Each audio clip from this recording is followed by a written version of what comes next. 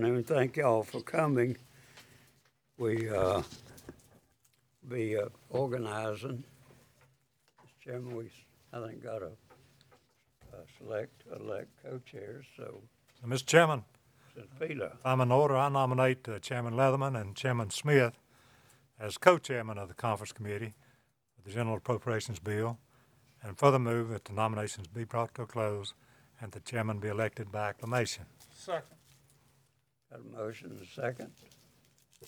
Somebody else got to decide if we take a vote on that. Any objection to it? I No guess objection. you're elected, Mr. Now, what if I'll do condolences instead Yeah. of compliments? Congratulations, Mr. Chairman. Maybe condolences instead of compliments, right? We'll see. You're right, okay. All right. Mike, what do we got? The first item of business now would be any opening statements that any members of the conference committee would want to make. Mr. Chairman, I'm just going to say something similar to what I discussed on the House floors. And first, let me say it's an honor to be on the conference committee with three distinguished senators who not only are great senators, but good friends. So I appreciate and always look forward to working with you all and have enjoyed working with you in the past. Mr. Chairman, as you know, this is one of our largest budgets that we've had since we've been here. And I think it's important that when we discuss that we talk about how we got here and why we have such a large budget. As you may recall, Mr. Chairman, we had COVID and we ended up holding the line last year and working off of a continuing resolution. And I know we had differences on that, and but at the end of the day, those were decisions that we made, and I think they were turned out to be the correct decisions as we moved through the process, because our economy came out of COVID much faster than most economies in the United States. And again, I'll take every opportunity to say this is I appreciate the steady hand and leadership of Governor McMaster, as well as the Senate leadership and the House leadership on making sure that we put our economy and our people first before we put any politics before them. And I think that was a good move on our part. And as we see now, our economy, and it doesn't take anyone, if you've left your house, to see how the economy is faring in South Carolina, especially on the coast, and tourism is booming. Only unfortunate part is you can't find a beach house to rent or a hotel room to rent in the coastal areas. But nonetheless, it's a good thing to see people coming to South Carolina, staying in South Carolina, and spending money in South Carolina. So that culminated in us coming out of this economy and looking at this budget. When you look at, we have $500+ million of recurring dollars and $1 billion non-recurring. You put that in perspective of a 2-year budget. And so, if you even divide it in half, we would call it a modest increase if it was just 1 year of a budget. So, I think the one thing that the House concentrated on, the Senate concentrated on, was making sure that we rebuilt our economy in a post-COVID situation. And so that's what we're trying to do. And while I understand that there's always criticism and there's always critics who are going to raise issues with the budget, I think when the House went through this, and from what I saw with the Senate budget, we looked at areas that needed bolstering, needed funding to pull South Carolina out of this pandemic and make sure we come out of this stronger than where we entered this. And I do believe, Mr. Chairman, with all due respect to the critics out there, that that we have certainly put that as a priority in this. We funded the core functions of government, and when you look at some of the local areas and the local funding that we have, I cannot tell you how hard and how much local entities and local nonprofits and local government agencies took it on the chin, because they don't have the resources the state of South Carolina had. They didn't have the reserves that we had. And so they're coming out of this, and we got to make sure that we keep those areas of our communities where we all live are able to function and provide the quality of life for citizens of this state and for citizens of their counties and cities. So, Mr. Chairman, I know we got some differences we got to resolve, but with the help of Governor McMaster and working with the Senate leadership and I think we've got a whole lot more in common with this budget than we do in different, and I think that's a testament to great leadership, and I appreciate and it's an honor to work with you all, with Governor McMaster, and with my colleagues in the House. So I hope we can resolve these differences in short order. Mr. Chairman, thank you. I echo the comments you made. You know, this is my 41st year in the South Carolina Senate, and the best budget I believe I've ever seen in 41 years.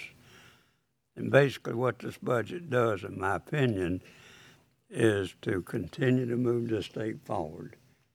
We looked at the money we had, we decided where it ought to go, and make sure we continue the growth in the state, and particularly to make sure that we're doing the things that will be beneficial to all the people in the state of South Carolina. I think this budget goes in that direction. So I'm delighted to be a party to the budget process.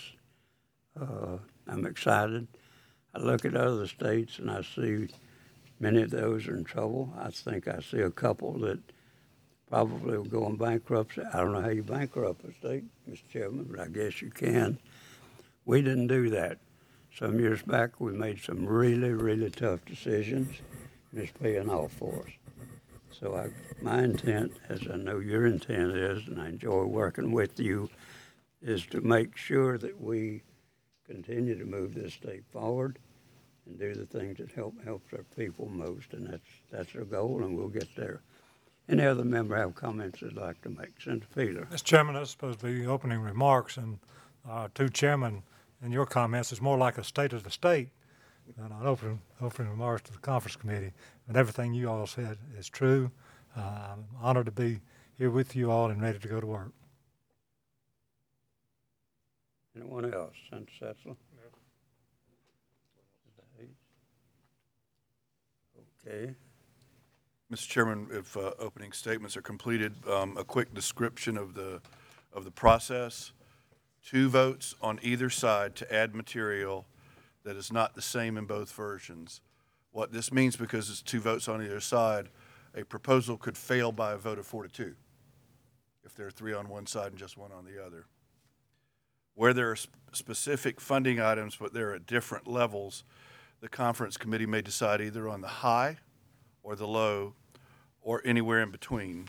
And a reminder to the members of the conference committee and staff, for the proviso 118.18, that is what is listed on the spreadsheet.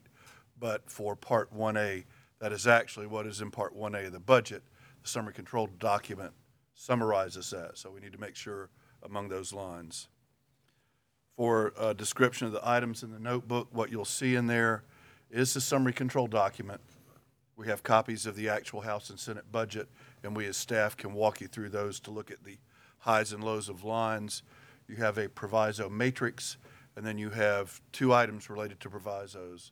One is provisos that are different in the 2 versions, and one is provisos that are the same in both versions. So at this time, there would be before the committee consideration for adoption of those items that are the same in both the House and Senate versions. So moved, Mr. Chairman. Got a motion to adopt the line items that are locked, both the House and Senate version. Got a motion, second by the co-chair. Any discussion? Maybe I need to see, is there, well, let's go to discussion. Any discussion on that motion? If not, all in favor signify by saying aye. Aye. Opposed, same sign. It's unanimous. Okay, Mike. Several more items, Mr. Chairman. First of all, will be a discussion of the schedule. From a staff standpoint, we know that we have a deadline based on the sine die resolution of next Monday. The House has a rule regarding 24 hours of posting. So whenever we back up from that standpoint, we need to move as quickly as possible to get a document completed. That being said, with the discussion of schedule, the suggestion from staff would be that when you adjourn today, you adjourn to the call of the chair. As everyone well knows, there will be individual discussions among staff to communicate back and forth. Okay, So move, Mr. Chairman, that we adjourn to the, to the recess of the call of the co-chairs. got a motion to adjourn to call of the chairs. Second. Got a motion. All in favor of that signify by saying aye. Aye. Opposed, no. So we will decide when we come back, Mr. Chairman, and we got to get our staff at work, right? Yes, sir. And we got to remember staff is why we do so well here. Without that, we'd be in trouble. Thank y'all for coming, so we'll be posting whenever we get back together.